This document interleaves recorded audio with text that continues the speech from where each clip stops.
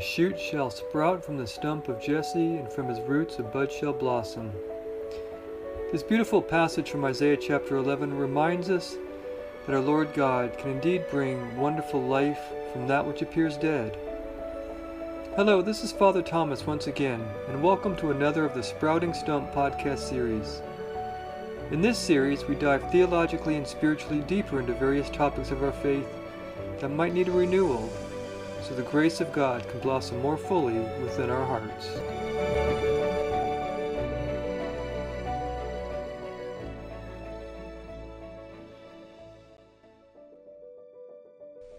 In this first talk, Father Thomas provides an introductory prologue to kick off the new Manna Retreat. In his delightful interactive style, he sets the backdrop for the day, discussing old manna to new manna.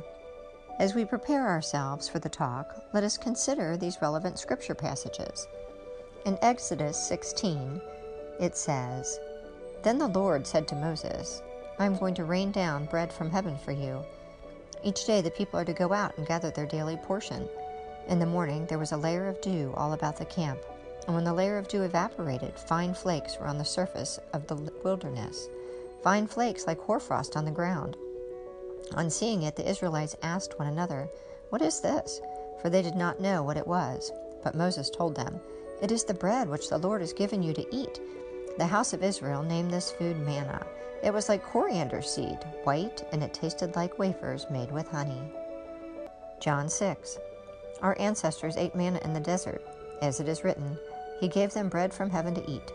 So Jesus said to them, "Amen, amen, I say to you, it was not Moses who gave the bread from heaven. My Father gives you the true bread from heaven. For the bread of God is that which comes down from heaven and gives life to the world." So they said to him, "Sir, give us this bread always." Jesus said to them, "I am the bread of life. Whoever comes to me will never hunger, and whoever believes in me will never thirst. Your ancestors ate the manna in the desert, but they died. This is the bread that comes down from heaven, so that one may eat it and not die."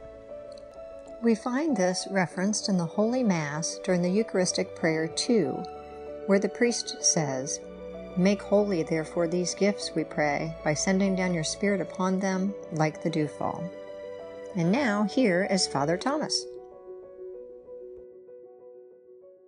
Today we're going to enter into a beautiful aspect of our faith, so critical, that new manna. We should start all things with a prayer. In the name of the Father, and the Son, and the Holy Spirit. Father, in your great love for us, you gave us our Lord Jesus Christ, your Son, present in a very special way. He is the new manna come down from heaven. We not only have the wonderful gift of Him simply being present to us, we have the wonderful gift of being able to take Him into ourselves, being able to share in the divine life. So we ask for your blessing upon this day. Allow it to be a day where our hearts continually grow closer to your Son, our Lord Jesus. We have a greater appreciation for the new man. We recognize that we are called to, in a special way, participate in His own divine life. We ask that you help us to endure whatever difficulties we encounter with faith and patience. Open our hearts and our minds to the wisdom of the Holy Spirit. Most especially, make us a better people. Allow this time to be a time of growth, a time of love, a time of faith and sharing, a time to be spent with you. We ask all this in your Son's name, our Lord Jesus, who lives and reigns forever and ever. Amen. The Father, the Son, and the Holy Spirit. Amen. Quiet ourselves a little bit and listen as Lane and Mary were so gracious to be out here singing for us. Because the Bible's going to sing for you, the temple will be empty and no time flat. So I appreciate having somebody who knows how to sing. El Shaddai, El Shaddai, El Elyon Adonai. Age to age, you're still the same. By the power of the name, El Shaddai, El Shaddai, Adonai. We will praise and lift you high, El Shaddai.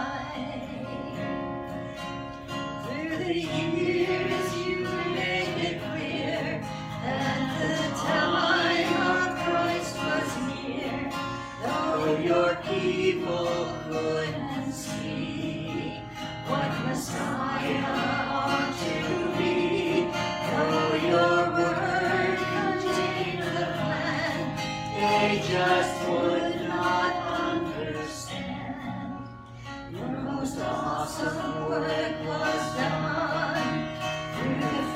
melody of your song. El Shaddai, El Shaddai, El Elyon Adonai. Age to age, you're still the same.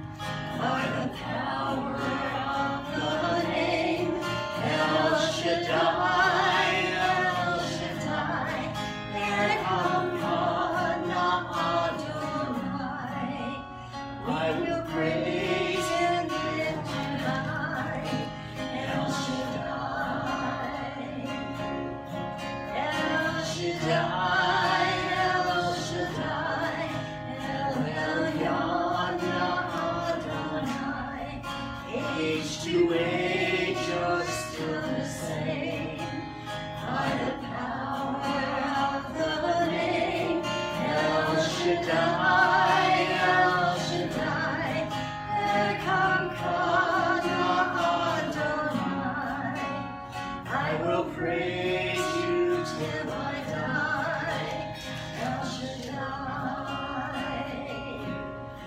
We will praise and lift you high, El Shaddai.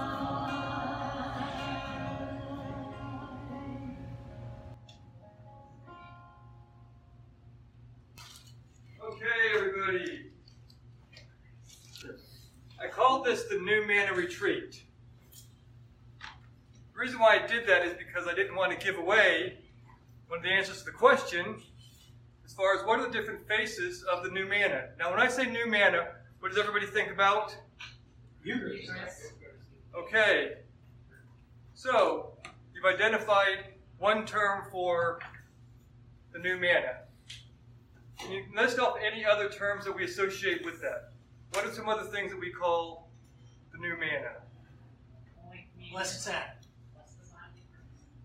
Body of Christ, Blessed Sacrament, Bread of Holy life. Communion, Jesus. Jesus, Bread of life. Bread of Life.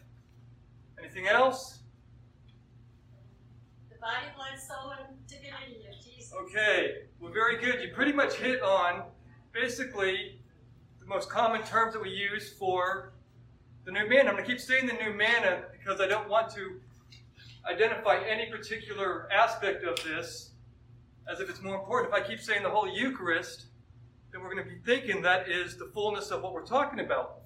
But we've actually got, you've listed 4 different faces, believe it or not, for the new manna. Now, if you had your program, you'd be able to look ahead and see what they are, but you've all identified them.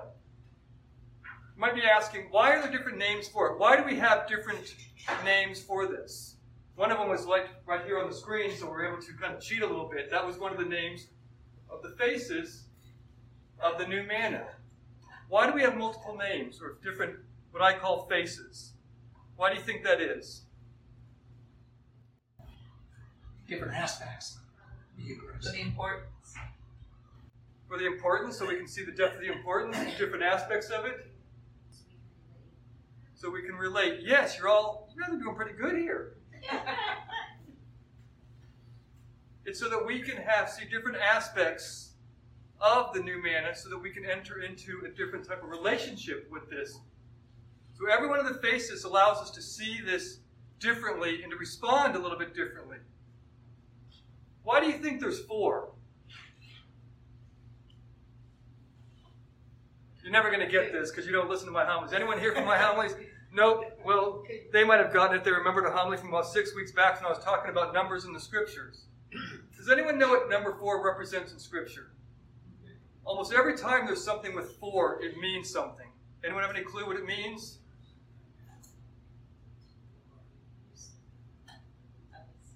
Four signs of the church. There's 4 signs of the church. Yes, but Scripture was written before the church, so that can't be it.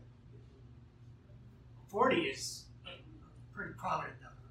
Yep, well, there's about 9 numbers that are prominent, but 4 has a special place. Nope. You're looking at number 8, actually. Number 4 refers to a universality or a totality.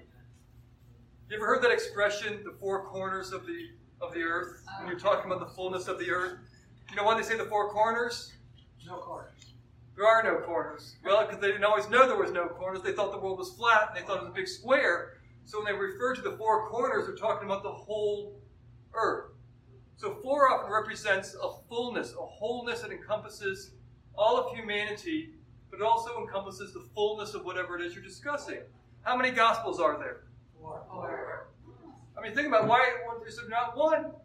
There's 4, because it refers to a totality. That's a universal aspect. That the 4 Gospels give us different faces of the life of Christ, in a sense, so we can see different ways and relate to him in different ways. And that 4 is prominent in Scripture. And that's why there's 4 faces to the new manna. Now, where was manna first introduced? Because I say new manna, so what was the old manna? In the desert. All right, so what was going on? They were hungry. They were hungry. Yes, oh my gosh. Did you take us out of Egypt just for us to die in the desert, where we could go back and sit and eat our leeches and our fruits? And it was a gift from God because they needed something to get them through the desert. Now, they had supplies with them, and they had some food with them already, because remember when they left that the Egyptians were so disposed that they basically just opened up everything and said, here, take it. Yeah. Well, they're going to be in the desert for a long time. And I don't know about you, but you're going to carry so many things on your back that they're going to get you through the desert. And after a while, you're going to run out of stuff. And as typical human beings like we are, we're going to start complaining because we don't have what we want. I mean, it's only been like a few days and they're already saying we're starving. I mean, how many days can you go before you're truly starving? 40. Close to 40. That's true. You can actually go almost 40 days without eating before you truly start to starve. I mean, Jesus fasted for 40 days in the desert. I've never actually tried it myself, but I might have to start if this keeps going on. Anyways, so we have the old manna that was given to them in the desert. Now, amazingly enough, God gave them manna for how many reasons? Take a guess. 4. There's actually 4 reasons why he gave the manna. And as we go through this, you'll understand what those 4 reasons are, because he gave us the new manna for how many reasons? 4. 4 reasons. And you're thinking, wait a minute, there's a lot more reasons for the new manna than just 4. No, there's not, because they can all be encompassed in these 4. And if you go through the different phases, this will start to actually develop a little bit. So I don't want to jump the gun and get into this. But the old manna was given to them so that they could survive the desert journey. So where were they supposed to be going?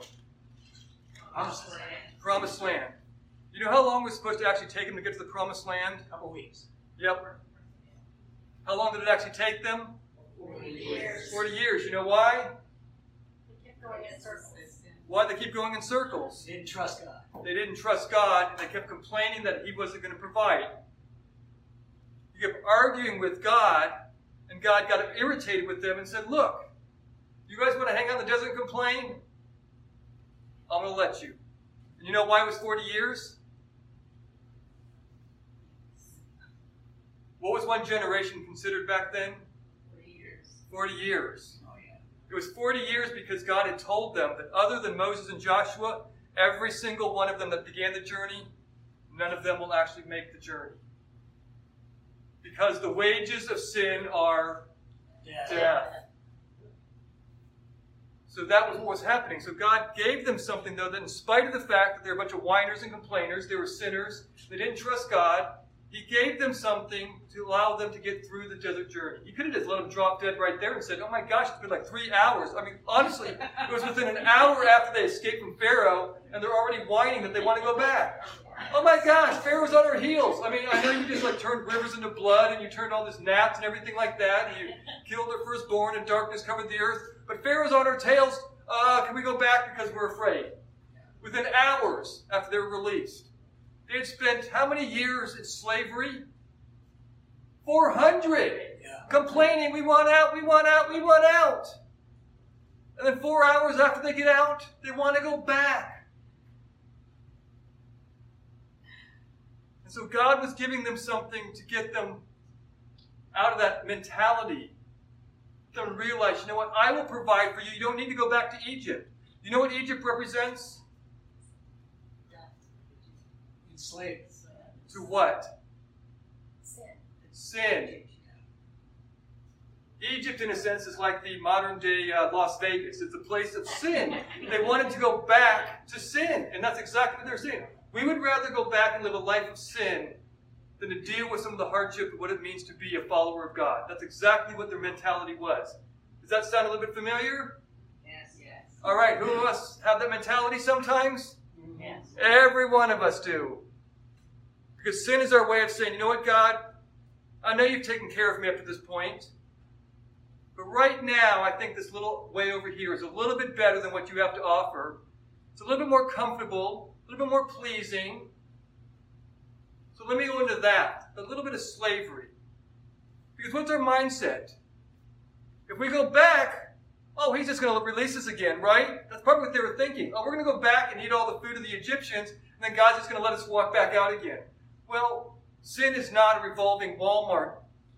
You don't get to walk in, shop around for sin, and then turn around and walk back out and think, oh, this is great. I mean, what did they think was going to happen? Oh, we're going to go back to Egypt and the promised land was going to be like on the other side of Pharaoh's seat or something? But that's what we think. That's why we sin. And God says, I want you to realize that I will provide for you. So that old manna was his gift to say, I will take care of you. And he gives it to them. You know how many days he gave it to them? That's probably a trick question because you're going to go, let me see, 40 years times 365 days, take into account leap years over here. Wait a minute, they didn't have a calendar back then. Anyways, every day, after about the third day when he first promised them, every single day for their entire journey to the promised land, he provides for them this manna. Except Sunday. Right, that's true. So it wasn't every single day. Well, he provided them every day, but he didn't have it actually manifest itself every day. Do you know why he did that? Because he says, for 6 days I'm going to produce manna, so that for the 6 days you take as much as what you need, no more. But on the Sabbath day, he says, I'm not going to produce any manna because what did he do? Rest. Well, what did God do? Why did did they have to go hungry on the Sabbath? Now, Saturday was the Sabbath. they collected. So it would have been on Friday, actually. So on Friday, if you get a mindset back to the Israelites, their Sabbath was actually Saturday. So on Friday, the day before Sabbath, he produces twice as much. And then they collect that so they can get through the Sabbath without actually having to do the work of collecting it. And then they start the week over again. Now, he does this for 2 reasons. Why do you think he does this? To get them to trust. To get them to trust him. 1, what day does he not have them collected? Sabbath day. Okay, do you remember that who was leading them into the desert? Moses. Remember that big thing that Moses carried down from the mountain? It was called the 10 Commandments. Yes. And that big number 3 one says, keep holy the Sabbath. That right, you shall not work unnecessarily. And God says, my commandments are so important to you, not to him. To the people, he says, I will provide for you in such a way that you can keep the commandments even in the midst of a desert journey. So that's why he does it. But it's also to trust in him. Because what would happen if they collected more? Because this is amazing. This is the way the Israelites operate. This should like ring a bell, because every time I read the story of the Israelites, I'm thinking, man, I'm like 5,000 years out of time because I should have been right there with them. So I live my life in the same way. He gives them an order and says, I will provide for you every single day, but twice on Fridays as much. He says, you collect only what it is that you need for your family. So what did people do? The first time they go out? Get more. They got too much. They hoarded it. Exactly. You know what happened to it? Right. It's spoiled. So the next morning it was spoiled. Because he says, you need to trust me. Every day you need to trust me. Every day you need to wake up believing that it's going to be there. So it would spoil. It was his reminder to them, you do it your way, things spoil, right? Right. Kind of like that milk that I had in my refrigerator that I left a little bit too long. Anyways, it's spoiled. Now, there are people that in the course of history that have looked at these Bible stories and they said, well, you know what? Man is a naturally occurring thing. Does anyone know what the word manna, what it means? Anyone have a clue? Why do we call it manna? What is this? Yes, actually, that's the translation is what is this? But I was reading a few commentaries. It actually means either this is manna or what is this that looks like manna. It's kind of like, but it's about that principle. Because there was a naturally occurring substance called manure back then, and it looked a little bit like that. So they're looking at that saying, is this that stuff? So the word manna actually means that. Now, we can only do this in the English language, so I can't say that this is one of those cool things that God does, because if I was speaking to the Hispanics, which they're going to be getting the same retreat, when they translate it in Spanish, it doesn't work that way. But the word manna is actually broken up into two words, or into two sections, man, hue. And hue is kind of that it. And the other one is like an explanation of what is, so like what is this type of stuff. Now if you look at that, man, hue, what's the first part of it? Man. So that's it. What? We can say this, well, think about this. This is one of those cool things we can do in English. Like I said, it doesn't work in Spanish because what's man in Spanish? Hombre. Sorry, that word's not in the Hebrew word, so I can't make this work. If it's broken up into two words, man, hue. Two cool things about this. Again, this is not a Holy Spirit thing. This is a cool thing in English. What is the new manna? Jesus, right? I would hope you say Jesus. If you were to say like Oscar the Grouch, I'd say you're probably in the wrong place. Okay, Jesus. Jesus was a man. So the manna is pointing to the new manna was going to be a man. Now, man, hue. Two syllables. Flip them around and what do you got? Human. Isn't that kind of cool? Oh, yeah. Okay, you can't do that in Spanish. It just doesn't quite work out. You flip it around and go, no, it doesn't spell hombre, so whatever. But that to remind us, though, of what the man is all about. It is pointing to that which is human. Two aspects of that. That the new manna will be a man, but also the new manna is also meant for man. So we have this journey in the desert, and they get this manna from God. As I said, some people have argued that, oh, that was just a natural occurring stuff that happened on the ground. Well, if it was naturally occurring, it would not be possible to have the quantity that it had. How many people were out in the desert? Like a lot. Yeah. Thousands. And we're talking about every tribe of Israel was there collected. They had lots. And remember what was happening when Pharaoh tried to eliminate the firstborn? What actually was taking place? Because the midwives would say, when we go there, what happens? They've already delivered. They've already delivered. Now, that was the excuse to do that, but it says in the scriptures that the more Pharaoh tried to suppress them, the more that Israel multiplied. They were popping out babies left and right. Now, that's the one part of Israel that we have not copied that we should be copying, but that's a whole different topic. Now, I'm not telling you all to go home and pop out babies, but you get the point. So, they were growing, so there was a large number of them. So what was naturally occurring could not possibly feed all of them. But also, what did we say happened at the end of one day? If they ate too much, it spoiled. But on the one day of the week, when they collected twice as much, it did not spoil. Now, I don't know about you, but if I take an apple, it does not treat me any differently on Sunday than it does any other week. Because it's a normal apple. But this was something special. And it was God's reminder to them also that this is my gift to you. It is not just a naturally occurring food, even though it looked like that. He called it his gift from above. Moses even says that this is a gift from above. It is a divine gift that has a natural qualities to it, but has divine properties. What did I just describe? The Eucharist. The new manna. Get off that Eucharist thing. Okay, you're jumping the gun here. The new manna, the Eucharist, Holy Communion, the bread of life, the real presence, those things, yes. And so that principle of what was happening in the desert should be pointing us to the reality of our own lives. You know why there was 40 years in the desert? We already said that.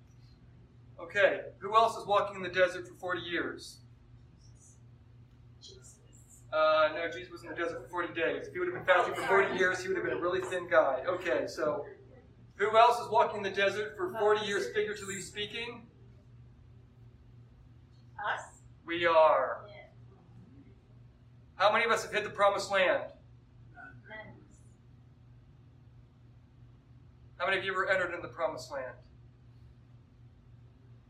You're going to say none, right? Well, that was a trick question. Except When we go to Mass. when we go to Mass. Exactly. Good counter there. Exactly. We enter in the promised land for a moment, but for the most part, we're still walking through the desert. For that 40-year period. Because what happens at the end of our 40-year journey before we hit the promised land? We have to die. Just like the people in the desert were all dead.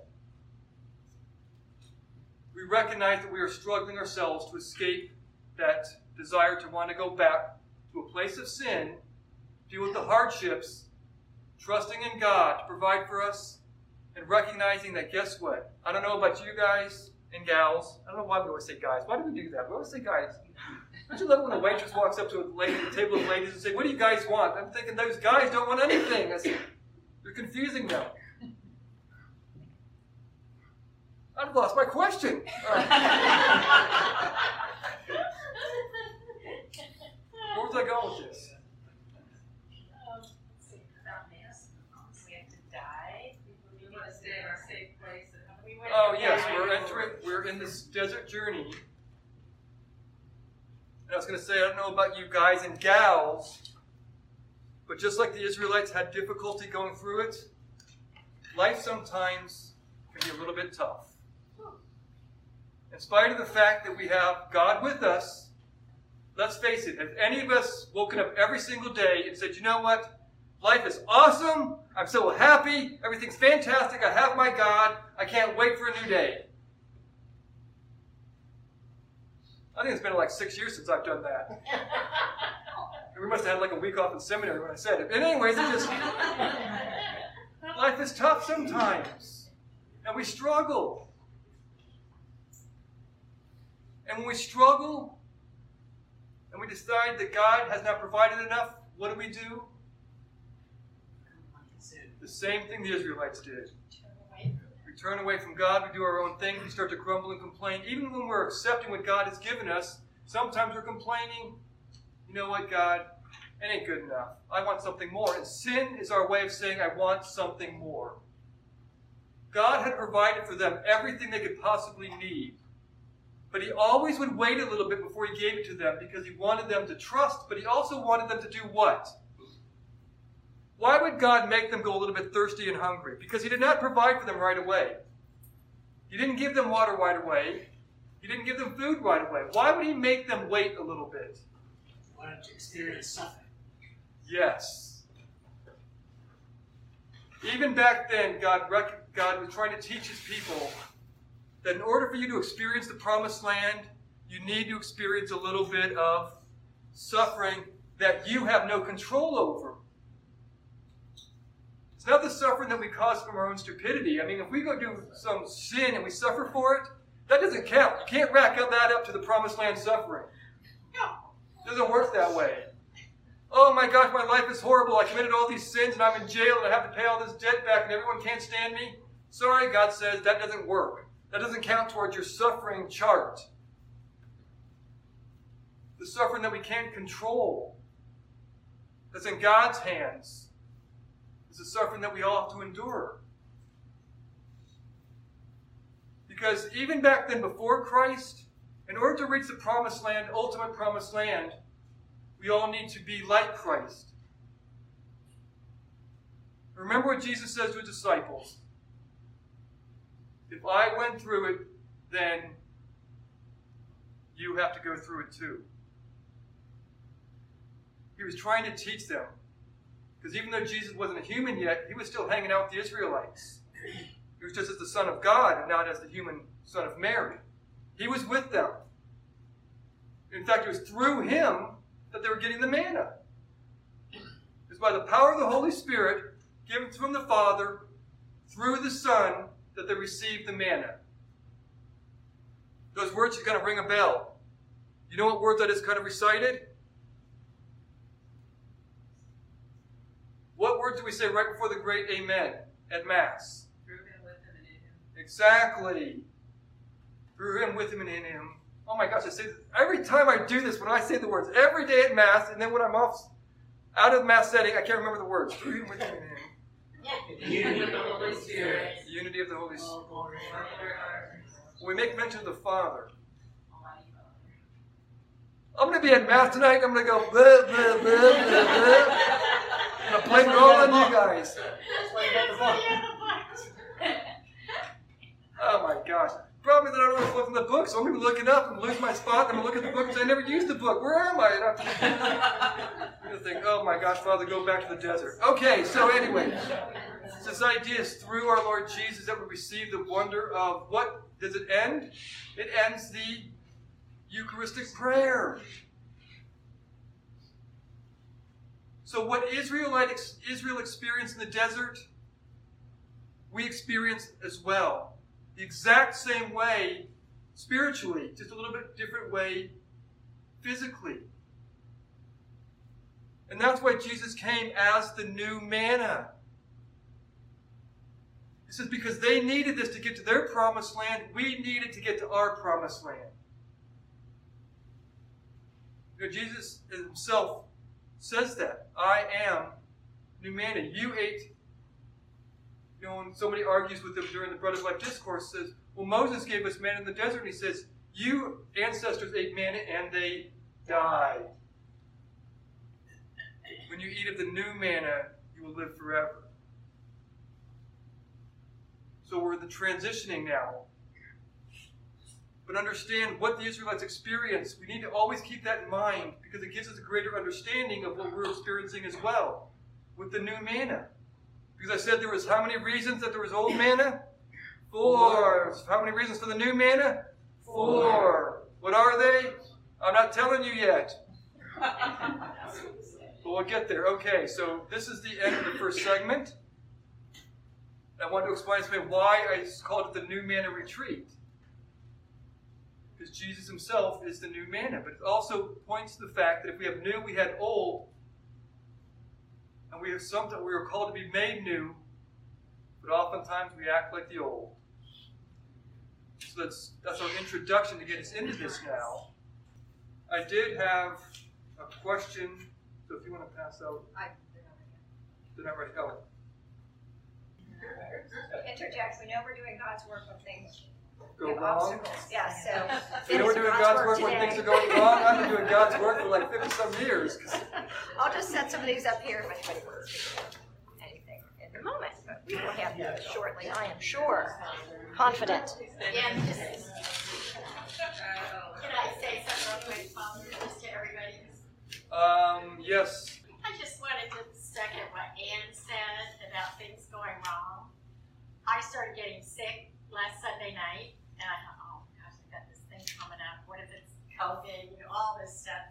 And then yesterday morning, Blaine had loaded up our car to come down here, and then he left in our other car to go do something.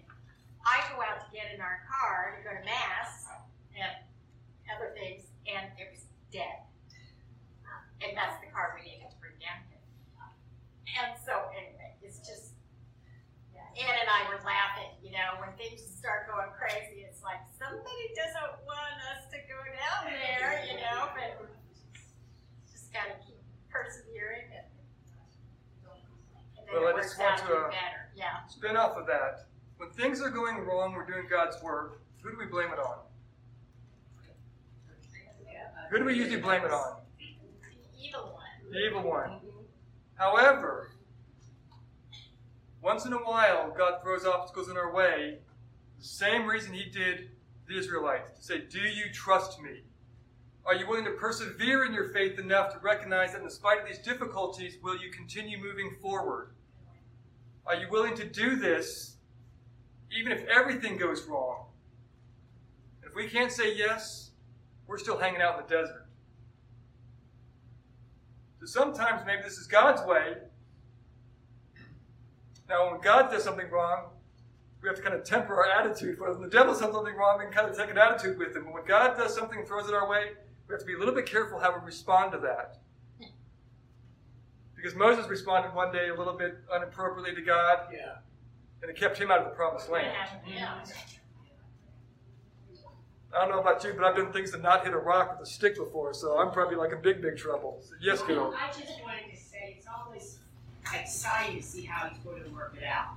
Because, we get stuck with all these things thrown out us that make us crazy, like what Mary just shared and everything.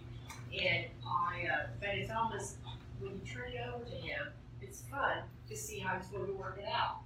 So at the end of the day, we say, thank you, God. Praise you, Jesus. It's fun, especially when it's over. After the car's been towed, after, all that stuff. I mean, yesterday was just nuts. But it's over. Goodness gracious. I don't know about you guys, but I'm still working out these problems, and it's been like 50-some years. I'm still dealing with it. Anyways, you don't have your little booklets here yet, but I'm going to ask you to think about a question. If you were in the desert with the Israelites, how would you treat the manna? It's something to reflect on. Now, as you're reflecting on this, I want you to think about something. They were in the desert for 40 years. Every single morning, what they had for breakfast was manna. Every single morning, they had to go collect the manna. And every single day, they were still in the desert, dealing with the desert conditions. So I want you to think about that. Because your first thought is, I would appreciate it. Well, if I gave you cornflakes every single day for 40 years for breakfast, and I turned off your air conditioner in the summertime when I fed it to you, at some point these cornflakes might not seem so appealing, even when they're saving your life. Just think about that. Be honest with that question. Following his introduction, Father would like you to ponder that although manna was not the only source of food for the Israelites, it was one of the principal means by which they survived in the desert and was a daily gift from God. Although having natural properties, it was a miraculous food that had a divine touch.